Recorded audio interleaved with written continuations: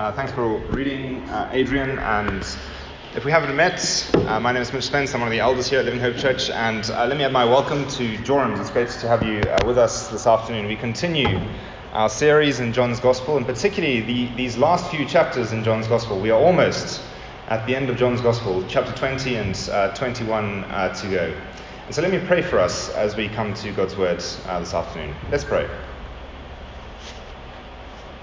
Our Father in heaven, as always, we come humbly and yet expectant to hear you speak to us through your word and by your Spirit. We thank you for your word, which is sharper than a two-edged sword. It cuts deeper than the point of bone and marrow, to the point of soul, to the point of our souls, shaping us, fashioning us into who you would have us be. We pray, Father, that in your Son, the Lord Jesus Christ, you are shaping and fashioning us into his likeness for your glory. And so would we come to your word today with open ears and open hearts, open minds and open eyes to see, to hear, to know you more, and to find life in Jesus' name. And so in his wonderful name we pray. Amen. There is this kind of cult comedy TV show out at the moment. Maybe you know it. It's called Ted Lasso. And it's about an American NFL coach who gets hired by an English Premier League club to manage a soccer team. And as you can imagine, NFL, American football, is nothing like English football, but American culture is nothing like English culture. And so the whole kind of premise of the series is built on this tension, I suppose, in some sense. Now, don't get me wrong. The language in this series is atrocious. The morals are liberal at best. And so I am not suggesting that we should all go out and watch this series. Let's be clear on that. However, I guess a bunch of you have already watched it. And in the show, this Premier League club, they buy a South American striker. Super talented striker, quintessentially South American. He has the long, flowing black hair. He has the olive skin. He has that classic kind of Spanish lisp, if you like, right? And he has this bubbly character. He kind of bounces off walls. In fact, in one of the episodes, he mentions this. He says that he doesn't drink coffee because his mother said that when he was born caffeinated. Okay, and so you get the kind of personality that this person is. His name is Dani Rojas. Okay, he's optimistic, even annoyingly optimistic. And throughout the series, he's kind of constantly running around. He's bouncing off walls. He's running through the corridors, the changing rooms, the stadium. And his mantra in life is, football is life. Football is life. And no doubt for many millions of people around the world, football is life. What gives them meaning and a purpose. Maybe for many of us here, and our obsession with the beautiful game. Maybe football is life. Although in Zimbabwe it's less that football in life and more that I think Arsenal is life. Or Manchester United is life, or maybe Manchester United is more like death at the moment, I'm not sure. But that is the mantra, right? And of course we joke, but the question I want to ask us this afternoon is this. What is life for you? What is life for you? What gives you meaning in the present and hope for the future? I was listening to a talk this week by a guy speaking. He's a kind of famous Scottish theologian, and he said that when he used to interview young kind of theological graduates who were wanting to become ordained pastors within the set of churches that he worked, he used to ask them this one question. He used to ask them, what do you think about when you have nothing else to think about? What do you think about when you have nothing else to think about? It's a great question, isn't it? It's a great diagnostic tool, I think, for revealing what we truly love, for revealing where we think life is found. What is life for you? What do you think about when you have nothing else to think about? Maybe like so many Zimbabweans, education is life. Not studying, not exams, that's more like death, right? But qualifications. those little letters after your name, they are life. BCom, BSc, MA, MBA, PhD. Maybe family is life. It's not only that the whole of your life revolves around your family and only your family, but everything you do and dream about, and don't dream about for that matter.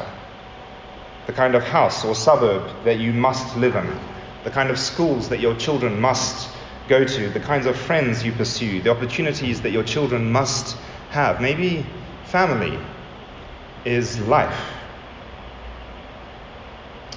Maybe the eyes of your fiancé are life.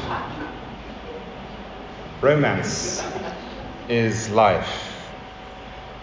Congrats to the engaged couple and the couple just to be married. Praise God, that is a wonderful thing. And I can imagine that for you guys right now, there is a sense of vitality and energy and meaning for today and hope for tomorrow found in the eyes of each other. Maybe romance is life. Maybe career is life. Status, legacy, leaving a mark in this world. Maybe shiny new things are life to you. A growing following on Twitter or Facebook or Instagram, or who cares. Something like that is life for you. Of course, I've been kind of mulling this over the last couple of weeks, and as I've stopped to pause and think about who we are as a people and where we find our identity as a nation, I think for so many of us Zimbabweans, what we're living for, to me at least, it appears that so many of us, if not all of us, winning is life. Succeeding is life. And almost at any cost. There is no sacrifice, I think, that is too great, no relationship that is too precious. Why? Because for us, winning is life. And I'm not talking about waking up and thinking that we're going to conquer the world, no. But to win today. If we win today and we win tomorrow, if we win more than we lose, then we'll make it. And so what are the meetings, the conversations, the arguments that I must win today? What are the opportunities, the deals I must make today and take advantage of today? Whose favor and approval must I win today? And what's it going to take to do that? What is life for you? What do you think about when you have nothing else to think about? Well, as you know, John's gospel is a gospel that is all about life. Right at the very beginning in the opening chapter, which we came across about 2.5 years ago, so I don't expect you to remember it.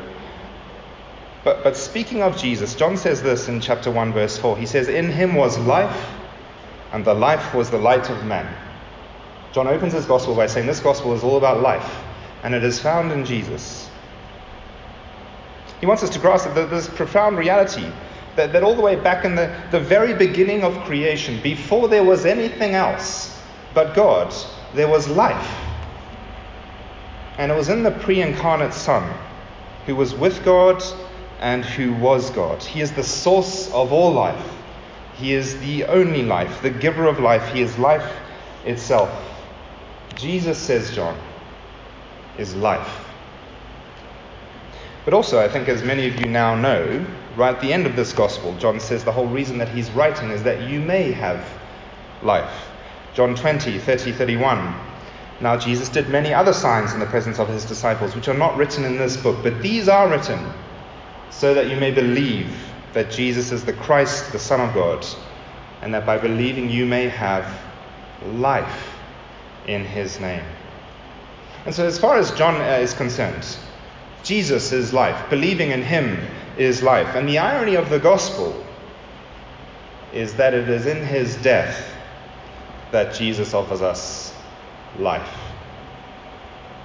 But it's actually far more vivid than in our passage this afternoon. Because I think that John really wants us to see that on the cross there is a fountain of life flowing out from the Lamb. That on the cross there is a fountain of life flowing out from the Lamb. That the blood of the Lamb, that as it streams out from his side, so a fountain of blood and water flows mingled down. That in his death Jesus offers us life. And that offer of life is for all of us. For each one of us here this afternoon. The offer is to come and bathe, come and wash in this life-giving fountain that flows from the Lamb on the cross. Come and believe in Jesus. Come and keep believing in Jesus and find life in his name. Real life, true life, eternal life. And so to keep us kind of all on track this afternoon, and me included, we're going to follow, I suppose, this offer of life as we go. It's out there on the left next to me. Come bathe in the fountain of blood that flows from the Lamb, verses 31 to 37, and find courage to step out of the darkness, verses 38 to 42. And the big implication for us this afternoon, this is life. This is life. Our passage opens, doesn't it, by reminding us that Jesus was crucified on the day of preparation, the day before the Sabbath, verse 31. But this is not any ordinary Sabbath. If you jump back to verse 14, this is the Sabbath in the week of the Passover. And the Passover was that celebration which went all the way back to Exodus, didn't it? The great pilgrim festival for which the people of Israel would once a year gather. Every year, the whole nation would descend on Jerusalem and gather en masse. Numbers in the city would swell to bursting point. Some commentators say that the population in the city grew from about 300,000 people to 1.8 million over those few days, 6 times the size it normally is. Think of it a little bit like when an incredibly large political party decides to hold their conference in a small rural town, and everyone descends on that town for that weekend. And anyone who is anyone is there. Jarprazia and Gemma, they are there, right? Nick Mangwana is there tweeting away. Makandiwa and Magaya, of course, they are both there. Even the Gold Mafia, they are all there. Everyone who is anyone is there. And the whole point is that the whole nation is gathered around to celebrate. They are to celebrate God's great rescue of his people from slavery under Egypt. And they're meant to be celebrating the death of an innocent lamb, and yet this year, they're all celebrating the death of an innocent man. This is a time of great historical significance for the people of Israel. That moment each year when they look back to the day that their oppressors were crushed and their freedom was won. But not by their own doing, not by their own strength. No, they were weak, they were feeble, they had no hope of bringing about any kind of change, no hope of an uprising. But Yahweh, the Lord their God, who crushed their Egyptian oppressors. And absolutely central to that rescue, all the way back in Exodus, absolutely central, was the death of an innocent lamb. Do you remember? At the end of the plagues, one final act of judgment on God's enemy that came in the form of an angel of death who passed throughout the whole land. But wherever the death of an innocent lamb had taken place, the angel of death would pass over that house. They would be spared from the judgment of God. And so the Passover, this time that they are meant to be gathered together and celebrating, it's a time of religious reflection. It's a time of joyous celebration. And all on the death of this innocent lamb that saved them from the judgment of God and spared them from death. And it is in this context that verses 31 to 37 then play out. Jewish law insisted that anyone who was hanged on a cross shouldn't be left there overnight. And so to speed up the process, verse 31, the Jews asked that the legs of those who had been crucified and those with Jesus be broken. But when they come to Jesus, verse 33, there was no need to break his legs. Why? Because they find that he is already dead. One soldier, however, he decides, it's okay, I'll shove a spear in his side just to make absolutely sure. And out pours a fountain of blood mixed with water. Verse 34. I'm not a medical expert. I've done a little bit of reading in this area, some commentaries, and it seems that the medical experts agree. Maybe you can catch up with Sarah afterwards. She might have some insight on this. But where the chest has been severely kind of injured, up to 2 liters, they reckon, of something called, I think it's called hemorrhagic fluid, could have filled his chest cavity which then separated the clearer kind of serum at the top and the deeper red layer at the bottom. And when punctured by a spear, then both blood and water pour out. 2 liters, I thought of bringing a 2-liter milk bottle and just pouring it out here in front of us to see how much blood and water actually would come out at that point. It's quite a lot when you think about it. Whatever the actual case, medically speaking, the point here, I think, is simple and clear. Jesus was dead. It reminds me of that Trevor Noah skits. He was dead. Dead, dead, dead. He was dead. That's the whole point, right? The Word became flesh, now lay dead on a cross. And I don't think there's any getting out of this. You see, one of the conspiracy theories that tends to do the rounds every so often and gains a bit of prominence is that when it comes to the resurrection, Jesus didn't actually die. That's why he rose from the dead. They all thought he died, but he didn't. But John doesn't leave that door open to us. The Roman guards, they are experts in killing, and they know that Jesus is dead, and even so they put a spear in his side. John, speaking of himself in verse 35, stresses that he saw with his own eyes the blood and water pouring out of his side. And then there's Joseph and Joseph of Arimathea and Nicodemus, who take his body down from the cross and lay it in a tomb. They witnessed the crucifixion. It's an event that plays out in the public sphere. Jesus dies on a cross for all the world to see. Jesus was dead. And in his death, John draws out 2 incredibly significant kind of lines of Old Testament fulfillment. And they are really, I think, the thrust of our passage this afternoon. So let me read them from verse 36. He says, "For these things took place that Scripture might be fulfilled. Not one of his bones will be broken." And again, another scripture says, "They will look on him whom they have pierced." You see, in the context of the Passover week, John really, really, really wants us to see that Jesus is God's perfect Passover lamb, without blemish and without broken bones. And so John recalls for us that Exodus chapter 12 and Numbers chapter 9, they both specify that no bone of the Passover lamb shall be broken. Each year when you celebrate the Passover, no bone of the Passover lamb shall be broken. And John sees all that's kind of happening, all that's playing out in the death of Jesus, and he makes the very obvious connection, doesn't he? Jesus is this Passover lamb. He had no bones broken, no bones were broken there. And it's no coincidence that as the blood of Jesus streams out like a fountain from his side, there is literally a fountain of lamb's blood flowing through the streets of Jerusalem. You see, in Jerusalem, lambs had to be slaughtered up at the temple, which was set up on a hill. And one commentator conservatively, I think, estimates that on that day, 200,000 lambs were slaughtered.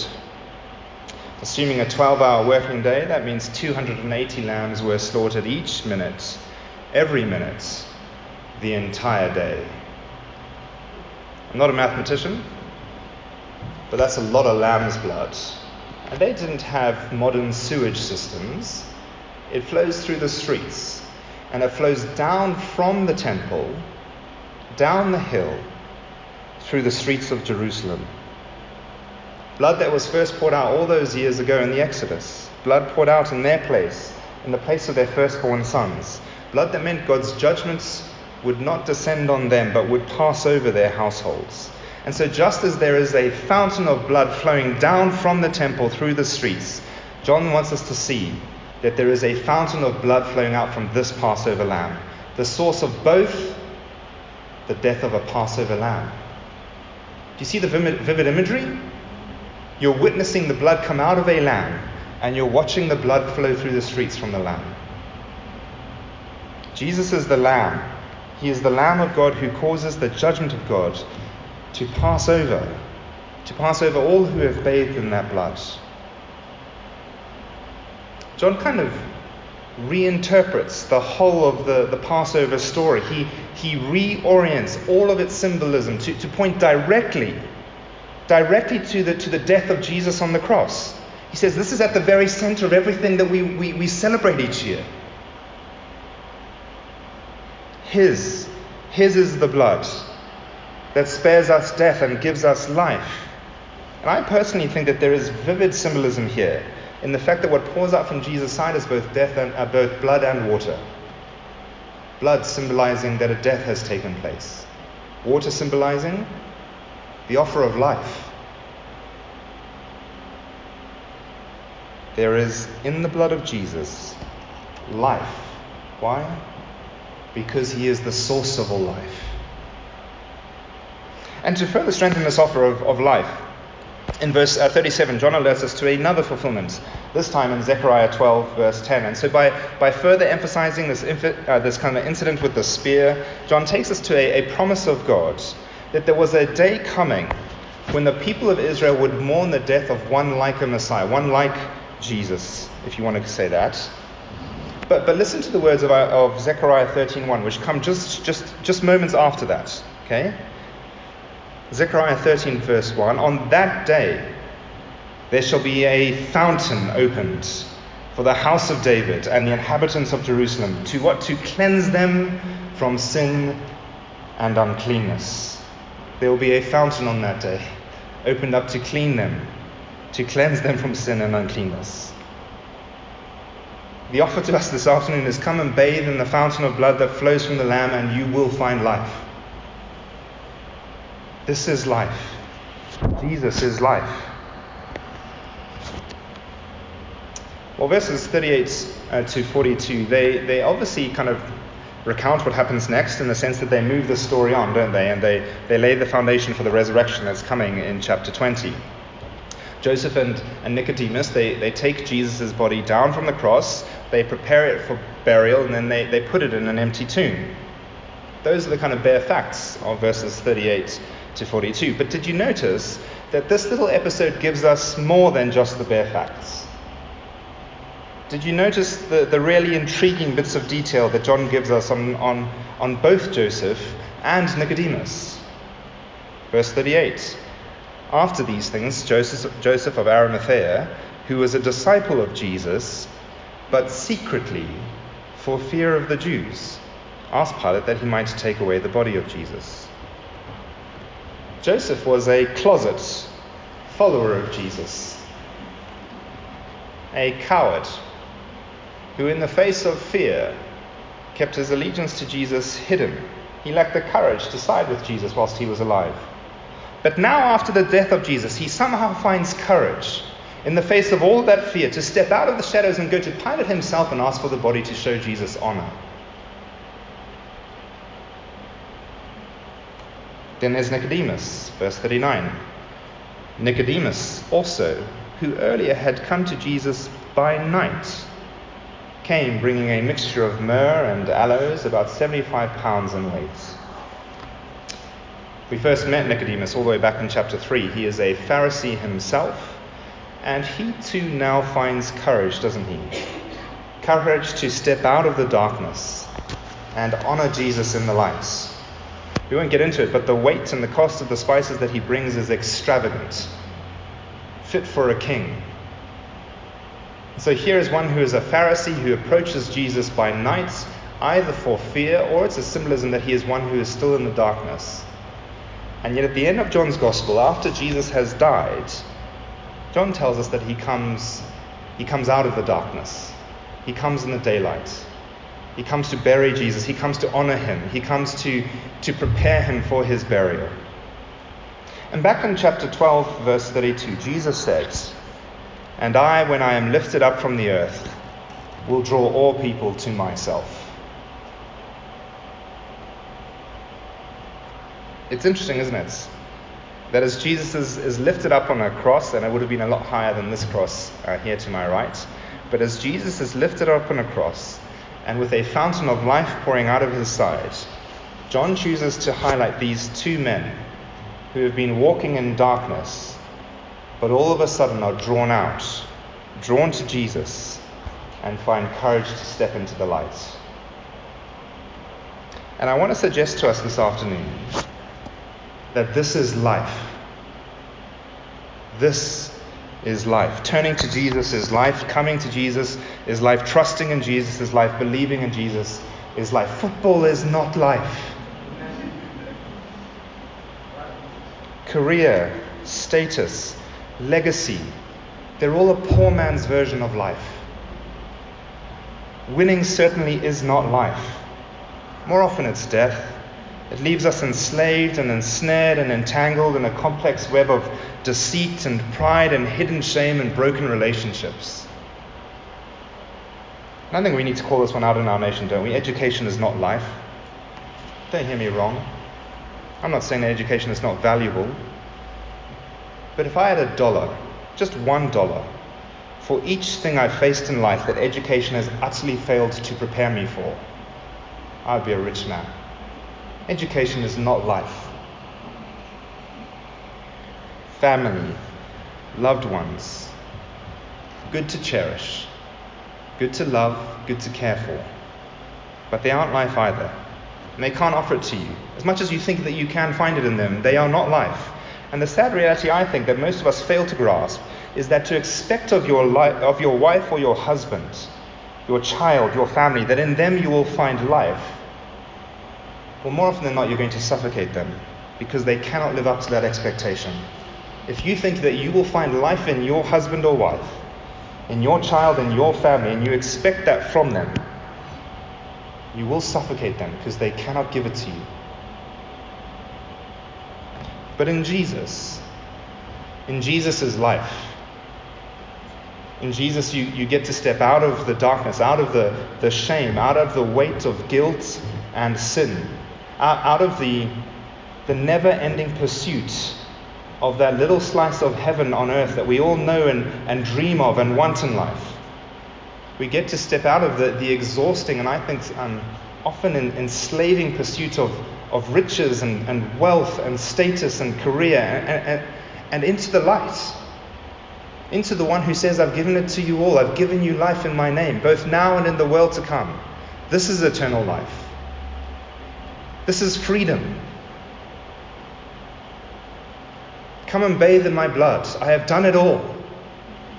I have paid the price that you could not pay to bring you to the Father, to be reconciled to your Father in heaven. And so does that mean that life is going to become easy for us? Not necessarily, no. We live in the same broken world. We face the same realities that most other people face. But this is what truly living is. Trusting in Jesus, knowing that our sins have been forgiven, looking to the cross and seeing the fountain of blood pour out and saying, my sin is paid for. And looking ahead to his return and being able to say, there is a day coming. There is a day coming when he will return for his own. Hope, meaning for today, hope for tomorrow. This is life. Come to Jesus. Come and bathe in the blood of the cross. Come and bathe in the blood of the Lamb. Believe in Jesus. Continue believing in him. This is life. Let me pray for us as we close.